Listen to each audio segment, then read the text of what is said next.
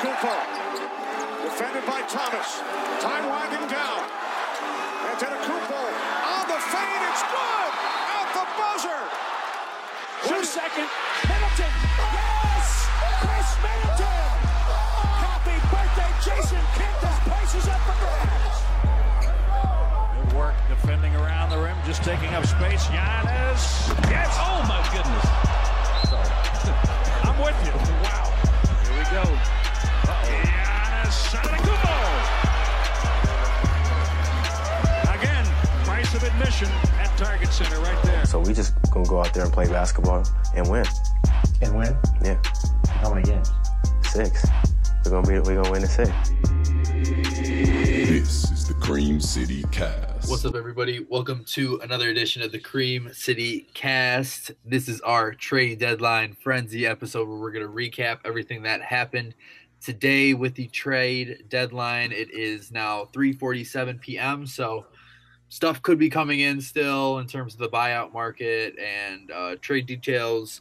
So we will get to that to you as soon as possible. But I'm joined by Alexander Juno, editor-in-chief over at Cream City Central. Al, what's up, man? We got turned John Horst. He's a wizard. He's turning rocks into diamonds and any other cliche answer you want to give. He's doing it. It was awesome. I've just been really impressed with him this entire time. Whole year, to be honest. Whole year. Since he took over, basically. He, let's just break it down. You put it out in your tweet. You said that he turned, Thon, Jason Smith. Oh, no, I'm thinking about from last year's.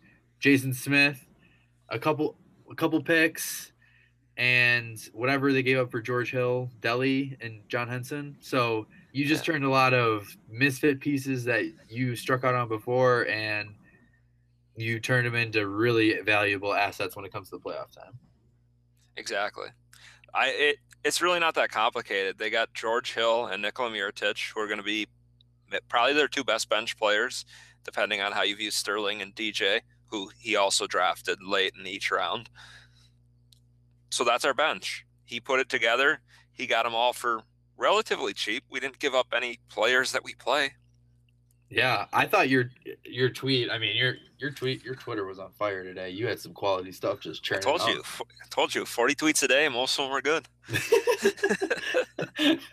I think you said the Raptors trade. Well, the Raptors traded for Marc Gasol, and they traded Delon Wright, Jonas Valanciunas, a couple second-round picks, kind of as the main, and CJ Miles kind of as the main framework of the deal. They traded, what did you say, 2,000 minutes? Yeah, 2,000 minutes. And they, the Bucks traded how many? 400. 400. So, yes, everyone, Marc Gasol is a bigger name than Mirotic, but I don't know how that's going to work. He's a bigger name. I'm not sure he's a better NBA player at this point in his career. Yeah. With the way that the playoffs go, being smaller and faster is a very big perk, and Mirotic is definitely a better three-point shooter. And Gasol does a lot of things. He's a better passer. He's a better rebounder, but I don't know, man. I don't know how he fits in a series against the Bucks. I don't know how he fits in a series against the Celtics. No, because you got to start thinking about those lineups that they're going to put out, because Ibaka, can you really play those two together? Obviously we'll see how they will play together, but as it stands right now, I don't think there's any way you could have all three of those big guys in the same court, Siakam, Ibaka, and Gasol. Can those all three commingle together? What do you think? No, I don't think they can. I liked their lineups with Ibaka at center. I thought that kind of made sense. I think Ibaka makes sense as sort of a smaller five, but still pretty big. And I thought Siakam at center could be interesting, and instead they got bigger. I was sort of worried they'd get somebody like Mike Conley without giving up. They had talked about giving up Kyle Lowry for Mike Conley, and I don't really like that as much. Yeah, so that's sort of how I feel about it. Is I was worried that they would get a player that fit a lot better and scared the Bucks a lot more. And Marc Gasol is really good. I don't want that to be misconstrued, but he's not Mike Conley. There's no way you can play Mike Conley off the floor. Yeah. And that's really the point. It's true. And we have to start, and the Raptors, by the way, I'll mention this, have 10 guys on their roster right now. They need to sign 3 guys. When is their deadline to do that? Do you know exactly? I didn't even think about that. It's probably like a day or two, right? I mean, you'd have to imagine. Yeah. To get up to I think there's a day in the season. It might be like you have to have 13 by March 1st or something like that. But okay. I don't know the specific day. I do think it's later in the season, though. Okay. So the Raptors will obviously be a player in the buyout market as well. As we start to move down kind of the top 4 Eastern Conference teams, as we saw it become an arms race, and the whole trade deadline was pretty much kicked off with the 76ers picking up Tobias Harris from the Clippers, and what was kind of a telling move by the Clippers, kind of what their intentions are this summer. And the Sixers kind of just put him in a spot where, all right, we're going to put as much talent as we can in our starting lineup and hope everything works around it. And I think we saw the Bucks looking for more of a fit situation. So I guess we'll see what one works out. But does Tobias Harris to the 76ers do anything for you in terms of advancing out of that top 4 to the NBA Finals? I think it makes them better this year. I think it's really important to note that they gave up probably their 5th and their 6th best player to get their new 4th best player, who supplants JJ Redick in that spot. Because Wilson Chandler and Landry Shamet were giving them good minutes. The worry about Shamet was that he was too small and that he would be played off the court in the playoffs by bigger, stronger guards, which kind of happened to JJ Redick last year. So I guess that would be one of my big concerns. Now, when I look at their team, I have no idea who's going to guard Eric Bledsoe. And that's like, for me, I'm looking at everything from a Bucks perspective. And that's just sort of how I think right now, because the Bucks are amazing. Yeah. No, they are. Yeah. And that's sort of the thing. I don't know if this makes them scarier to the Bucks this year. I think it makes them less scary going forward, which is kind of a key part for me. And then I was always afraid that Fultz would figure it out. So the fact that he's in Orlando also kind of alleviates that. I thought they would use the picks they got from Orlando, like in the half an hour that they had left till the deadline, to get some depth. So we'll see what happens there. And I was surprised about when you talk about their depth. I mean, they got Jonathan Simmons in return. I was almost certain that we were going to see Terrence Ross coming back on the other side. So that was a bit of a surprise and kind of a letdown, I would say, for, I guess, if you're looking from the Philly perspective. But yeah, we are a Bucks podcast. So in terms of how that affects the Bucks, I mean, I don't know I think the problem that I have with the Sixers is the Sixers just got better, but less deep, and the Bucks just got more deep, but are still the same and better. You know what I mean?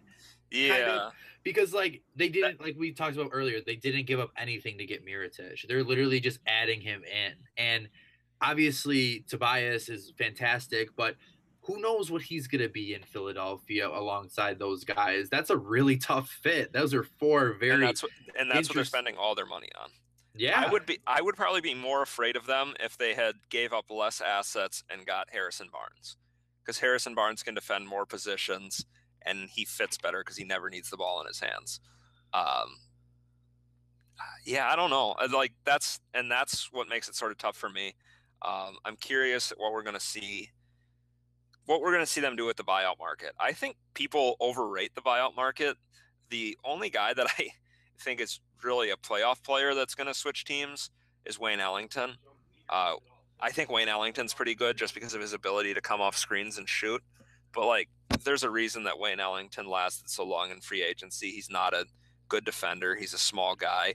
He has talents. I don't really know if he should strike fear into anybody. But that's what these teams are looking for at this point. That's what these top level teams like Milwaukee, for example, is looking for. They're not looking for him to play great defense. They're looking to come in when they need shooting and do that. And that's what it would be for Wayne Ellington and pretty much everyone. But, obviously you open up a roster spot, you want to create value there as well. So you have to take that into consideration. But I thought it was telling when we saw, Wes Matthews go to Indiana. I think that's more of a setting him up for the future move more than, what's happening today move. So people are going to have different agendas when it comes to the buyout market as well. So, and, for 1 second, I just got to say this. The Lakers, man, Zubats, moving on from Zubats. Yeah, I kind of like Zubats. That was kind of surprising for me that they would give him up for, was it Mike Muscala? Yep, him and Beasley. Who the Sixers just threw in for Tobias. Yeah, for Tobias. Yeah, it's weird to me because the Bucks, really that's the key takeaway from this is the Bucks gave up a guy who was out of their rotation, had given them some good minutes earlier in the year to get a guy who's going to upgrade on what they currently have in the rotation. The Sixers and the Raptors gave up guys that are in their current rotation that presented future value to them as well. So yeah, it's weird because the Bucks really just added. I don't think they subtracted anything. Maybe you could say Thon raised their defensive upside, their defensive ceiling in the playoffs. But aren't they a good enough defensive team at this point? Like that team last year wasn't a good enough defensive team to win, so they needed Thon to make some big plays like that. This year, I mean, this defense can shut them down all by themselves. I mean, obviously a shot blocker and a rim protector is huge, but Giannis can probably do that. Yeah, Giannis can do everything that Thon can do. The worry would be that his load would be too much, and I know some people are still very worried about what Brook is going to look like in the playoffs because Brook's a slower guy, but they've managed to make it work so good in the regular season that I'm not worried about it. But I think they have one matchup with the Celtics coming in about 2 weeks, and I think that'll be 21st. It's in Milwaukee. Yeah, I think that'll be telling just to see how they try and guard Horford, assuming he's healthy, because Horford's the one. Yeah, I'll say it. I think Horford's the one guy in the East that I think really scares me because I don't know how the Bucks match up with him. I think they answered the questions about how Kemba Walker and Kyrie Irving can kill them with pull-ups. I think they've made the adjustments for that. I want to see the adjustment on a center who's smaller and quick and can shoot off the dribble. That's sort of not a center that can shoot off the dribble, a center that can shoot coming off screens and stuff like that, because that sort of thing that Al Horford can do scares me. His switchability on defense scares me because I think he's the one guy where you look at him and be like, yeah, this is a starting center that can chase Brook around on the perimeter, where I don't think you'd say that about Joel Embiid and Marc Gasol. Yeah, and you also have to consider about who's going to be in the paint, when Al Horford is out there, who's going to be locking that down as well. In terms of Mirotic now, he's inserted into this Bucks lineup. Obviously, he's like a power forward, but what do you think what kind of lineups do you think that he can be kind of around? I think he can be the second big man next to DJ, next to Giannis, if that's what you need. I think if you want to play a little smaller and have those type of lineups, you can do that. I think he can. A lot of times the Bucks coaches have liked to, I think recently Brogdon's become the first rotation, but in the past it's been Giannis. So if you want to take Giannis out 7 minutes into the game and give him his first breather, you can put Mirotic in there. He can give you buckets. Like he can just come off the bench and give you a few buckets, can spot up, can toss the ball to him, and he can attack closeouts. He's pretty versatile in terms of what he can do on offense. I don't think there's a lineup that you could put him in where I'd be like, probably not. I think he can play power forward. The lineup that a lot of people like that I'm a little curious about is the big lineup with him, Lopez, and Giannis. I'm not sure how I feel about that because I feel like it wastes a little bit of their abilities to play either of them at small forward. But maybe it works better in reality than it does in my mind. Yeah, I could see it working. I do think, like you said, they are both really well. Giannis at the small forward position, and it's better at the power forward, those two. So when we talk about how Mirotic is going to affect this team come the playoff time, I think that's the biggest part, because now you have added to an already extremely versatile bench where you could mismatch lineups and get the same result. Now you add Mirotic in there, who pretty much kind of gives you what you kind of thought Ersan was going to give you this year, at least offensively. Maybe not like magnitude, maybe as as Mirotic can, because I think Mirotic is a better scorer than Ilyasova. I think that's pretty fair to say. I think that's pretty.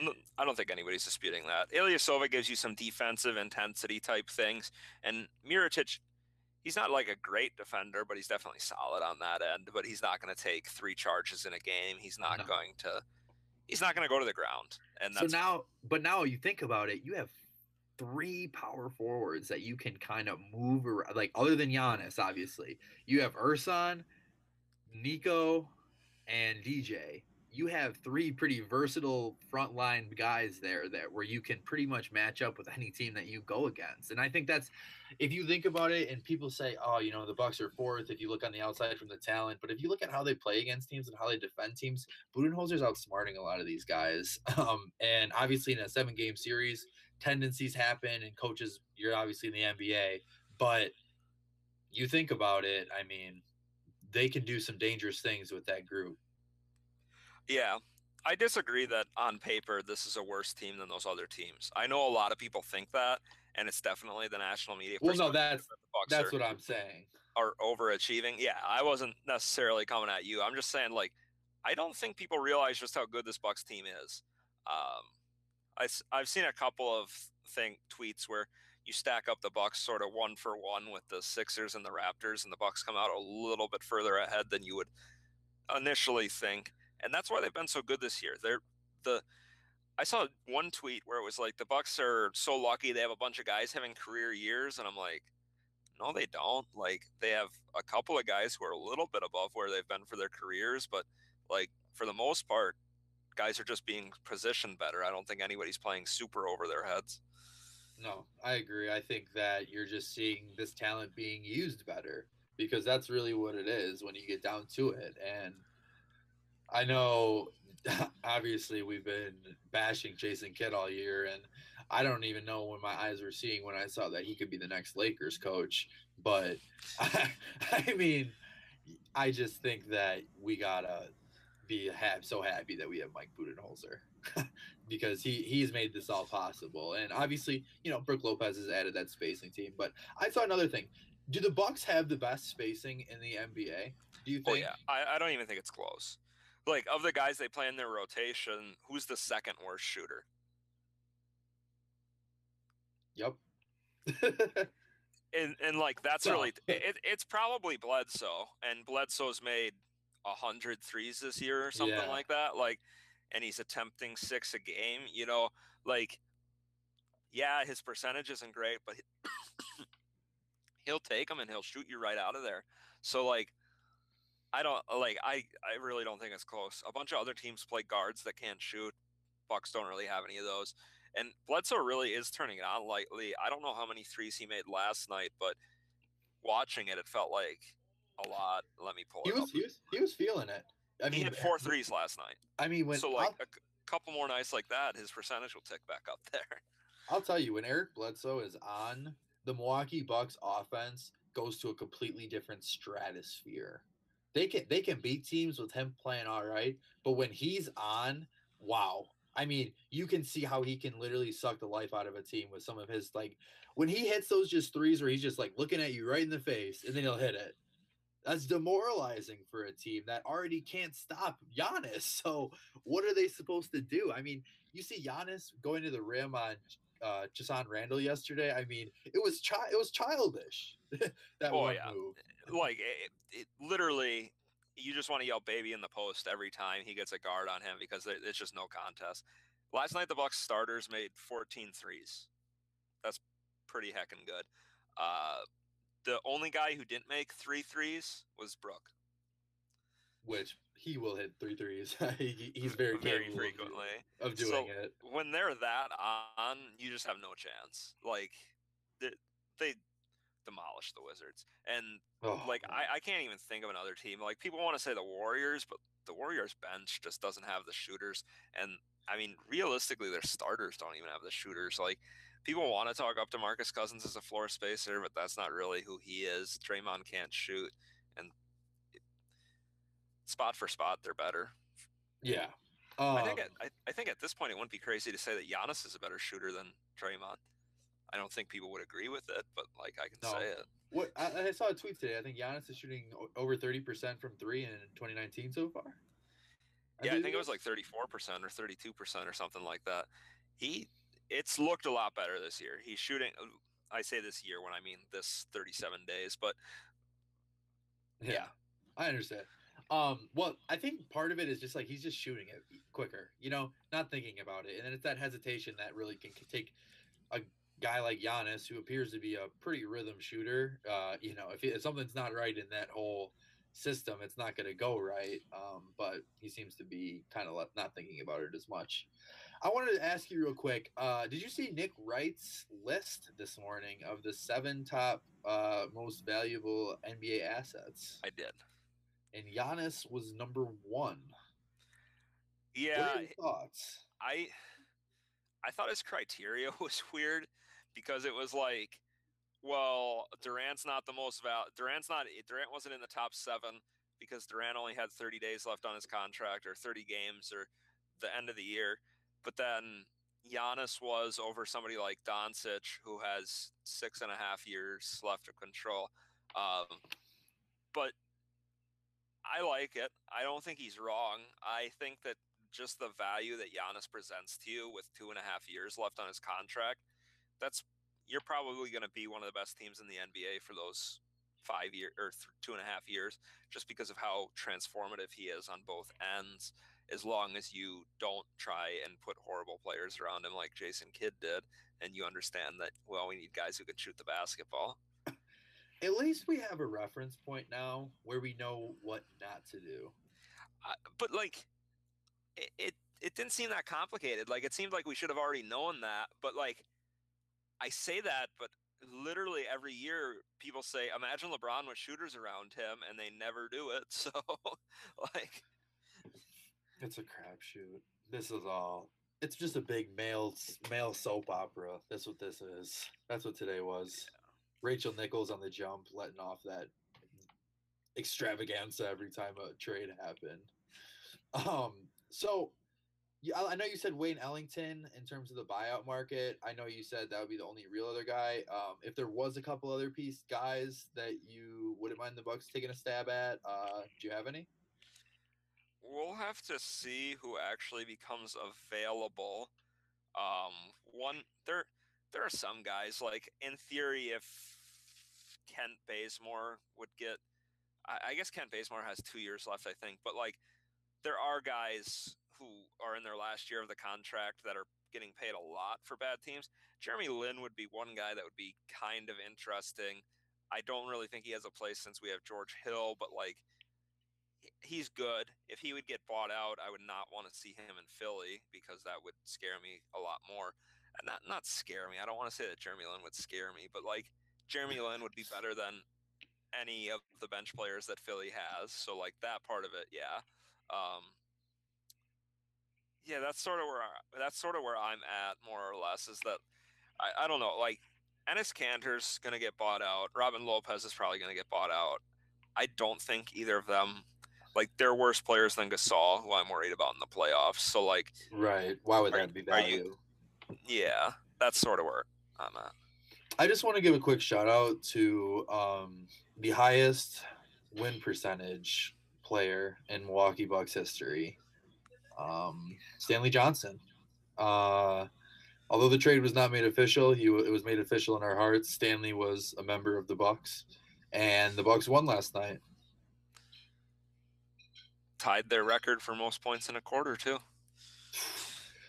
Gosh, it was just so I mean, I'll say it. The Wizards were making a lot of shots too, but man, when they can score like that, Al, there's nothing you can do. They put up more than the Warriors last night.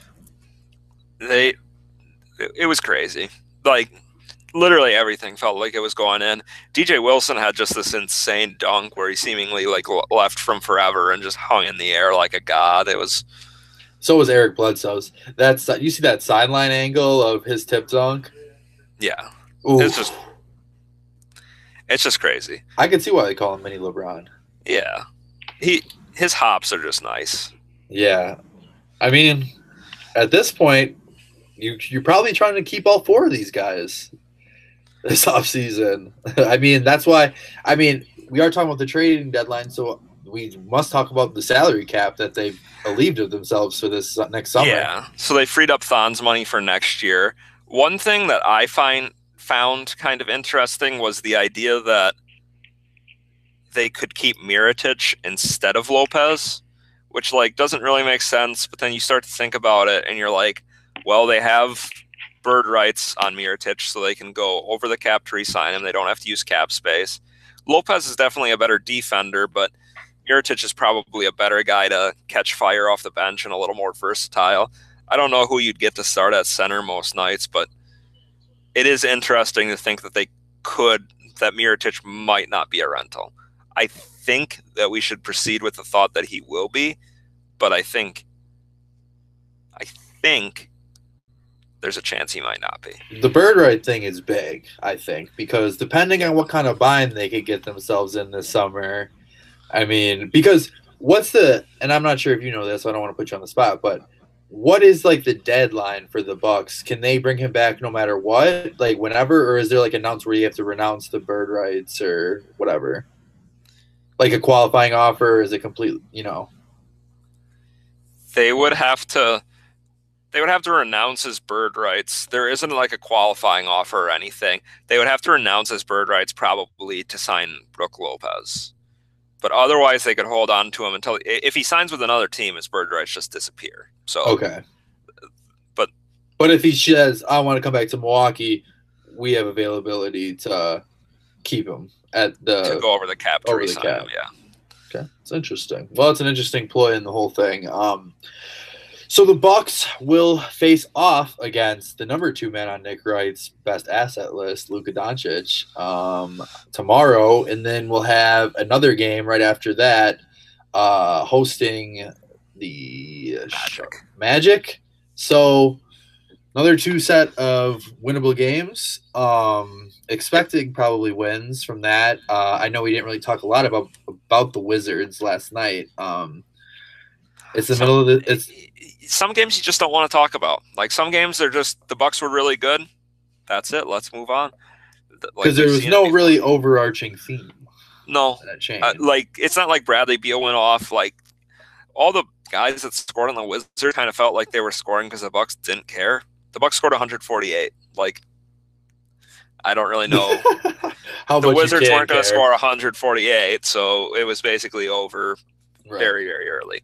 I just want to run through the games before the All-Star break. They got the Mavericks and the Magic on a back-to-back this weekend. If they don't drop one of those games on a back-to-back, they should roll the Bulls Monday night. Then their last game before the break is Wednesday against the Pacers. It's in Indiana. Indiana, they probably got better with signing Wes Matthews, but really they stood pat at the deadline since Victor got injured. They could win all 4 of these games. They can match their win total from last year before the All-Star break. I think they'll drop one of them just because they're kind of due for a letdown. They've won how many games in a row now? They've won 5. They've won since OKC. Yeah, they've won every game since the OKC game, so that's another 5-game winning streak. Eventually they're going to lose a game, probably. But probably. I would hate to be the person to bet which game they're going to lose, though. Yeah, I couldn't I think the Pacers game is probably the most likely, but I don't really even think that's that likely. That would put the back-to-back streak in jeopardy with the Celtics being their first game back after the deadline. That's very true. I don't know if you'd even consider it back-to-back with an 8-day layover, but I think you'd have to. Yeah. Kind of sad, but it's not going to happen. Anyways, tonight Giannis is going to be making his selections for the All-Star game. Anyone you'd like to see Giannis take? Curry. That's it. I love seeing Giannis with dynamic floor spacers. I want Giannis to take Chris. Don't really care about anybody else. Do you have a choice on the veteran? I can almost guarantee that Dwayne Wade is going to be on Team LeBron. So I guess we're stuck with Dirk Nowitzki. Oof. Oh God for well, that's maybe the 2 best Bucks of all time. For, 2 of the top 5 of all time. Yeah. Right. Oh, that's something. Yeah, I mean, if you wrap your head around it, it's very scary. You have to, buckle yourself up and make sure you're in a safe place like Al is right now, so everything is fine. But anyway, anything else you want to touch on? I think it's criminal that Brook didn't get into the 3-point contest. I'm glad that he gets to actually take a vacation. One other thing that bothers me a little bit, Chris is not a good 3-point contest type guy. I might be saying that, and then he'll come out and win it this year, but his release isn't that quick, and he's not that really pure of a knockdown shooter. He's more of a shot maker where he's good with guys close to him. I actually think percentage-wise he shoots better when there's a defender somewhat near him. So I think Chris is going to embarrass himself in the 3-point contest again, and that's my biggest take for All-Star Weekend. Do you think Brook could win it? No, I think Brook's too slow too, but it'd be way more fun. Yeah, oh yeah, for sure. Like when you watch Brook do warm-ups before games, he's the last guy that does warm-ups, so you can usually catch him if you get there an hour before tip-off or 50 minutes before tip-off or whatever. He'll get in hot stretches where he'll make 10 in a row from way outside the arc, so I think it's possible. Who do you think would get around the arc faster, Brook Lopez or Dirk Nowitzki? I think Brook would. I do think Brook's release is probably at least comparably fast, and I think Brook moves foot speed wise better at this point. But Dirk looks like he's hurting out there, man. Yeah, it should be his last year. I don't know if it will be, but yeah, he said it would be, right? I think so. I mean, I think everyone's assuming so. Yeah. Has Vince Carter said this is his last year? No, I think he said he wants to play one more year. Tom Brady out there minus the championships. Jason Terry said he wanted to play one more year though, and sometimes it just doesn't happen. They should have it like baseball, where you can add like a couple of extra guys to your roster in the playoffs, so you can add like a jet. You know how they do that? No, it's for September. But that would be kind of trash. I don't know if I would like it. But anyways, I think we're getting too far off now. Yeah, we are. All right. Well, if you don't have anything else, I want to thank you all for listening to this edition of the Cream City Cast. This is our trade deadline episode. We will come back to you on Sunday, and we'll do a 2-game recap of the Bucks weekend in totality. Like I said, I was your host today, Dylan Piccolo. You can follow me on Twitter at DP_hoops. I was joined by Alexander Juneau, Cream City Central's editor-in-chief at junesfishes.com. Like he said, 40 tweets a day of just 75% greatness. Like I said, always check out the stuff on creamcitycentral.com. Please rate and subscribe to the podcast on Apple Podcasts, and you can check out our SoundCloud page as well. All right, Al, thank you very much. Peace out and go Bucks.